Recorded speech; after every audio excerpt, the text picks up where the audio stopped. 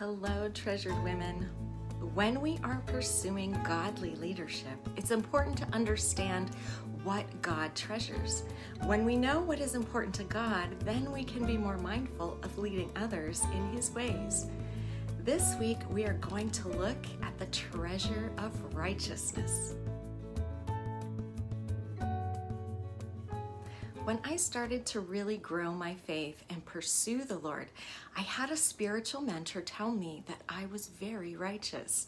And because I didn't know a lot about the Bible or how God viewed me, I scoffed at that comment. I didn't believe that I was worthy of being called righteous. And then he pointed me to this scripture, 1 John 3, verse 7. Little children, believers, dear ones, do not let anyone lead you astray. The one who practices righteousness, the one who strives to live a consistently honorable life in private as well as in public, and to conform to God's precepts is righteous, just as He is righteous. Wow, God calls believers righteous because He is righteous, and God made us in His own image. This word righteous in the Greek, it's a noun. It's meant to be found acceptable by God because you are of Him. It means to be right standing with God. It's a life that has conformed to God's will, both publicly and privately. Isn't that incredible?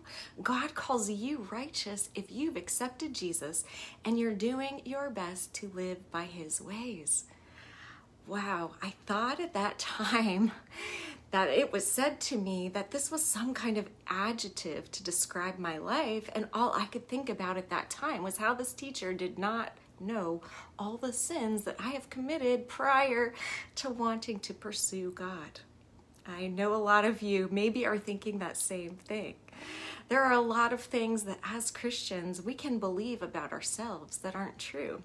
And until we study God's word and until we are taught biblical truths, we walk around believing lies about ourselves. But God treasures His own, and His own are righteous. It doesn't mean you need to be perfect. It means that you have a pure heart posture that strives to do all things right by God and His ways. There are many scriptures on being righteous and righteousness, but here is another one which allows us to understand this concept even further. Romans 8, verse 10. If Christ lives in you, though your natural body is dead because of sin, your spirit is alive because of righteousness, which He provides. Now that makes sense, right? Jesus paid for our sin, and our body has a limited amount of time here on earth, but our spirit, which will live forever, is freed from any kind of permanent death because we've chosen Jesus as Lord and Savior. So our spirit gets to live with Him forever.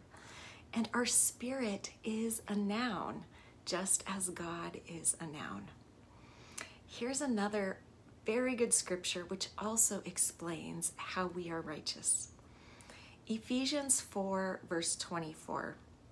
And put on a new self, created in God's image, in the righteousness and holiness of the truth, living in a way that expresses to God your gratitude for your salvation. That is beautiful, isn't it? That scripture is talking about how we are to live as followers of Jesus once we accept Jesus as Lord and Savior. We go from being a sinner to being righteous in the eyes of God. In these scriptures, in addition to what the word righteous means, is why we can't knowingly sin and still be called righteous. God and sin are separate. So although we can ask for forgiveness and receive it because we fall short of perfection, that is different than knowing better and not trying to live by God's ways and then expecting to walk through the narrow gate to heaven, calling on forgiveness. That's called entitlement, and there's no entitlement in God's kingdom. Being righteous is a treasure to God because it's of God. Be a student of your Bible and get to know God's ways so you can live as a righteous person. And for those of you women who want to know more about God, I encourage you to join one of my events at Trumpets of Tirzah. Once you get even a little taste for God's mysteries, you'll be fulfilled for the rest of your life. Pursue God in ways He intends you to live, and then you can lead in a righteous way. Thanks for listening today. God bless you on your leadership journey.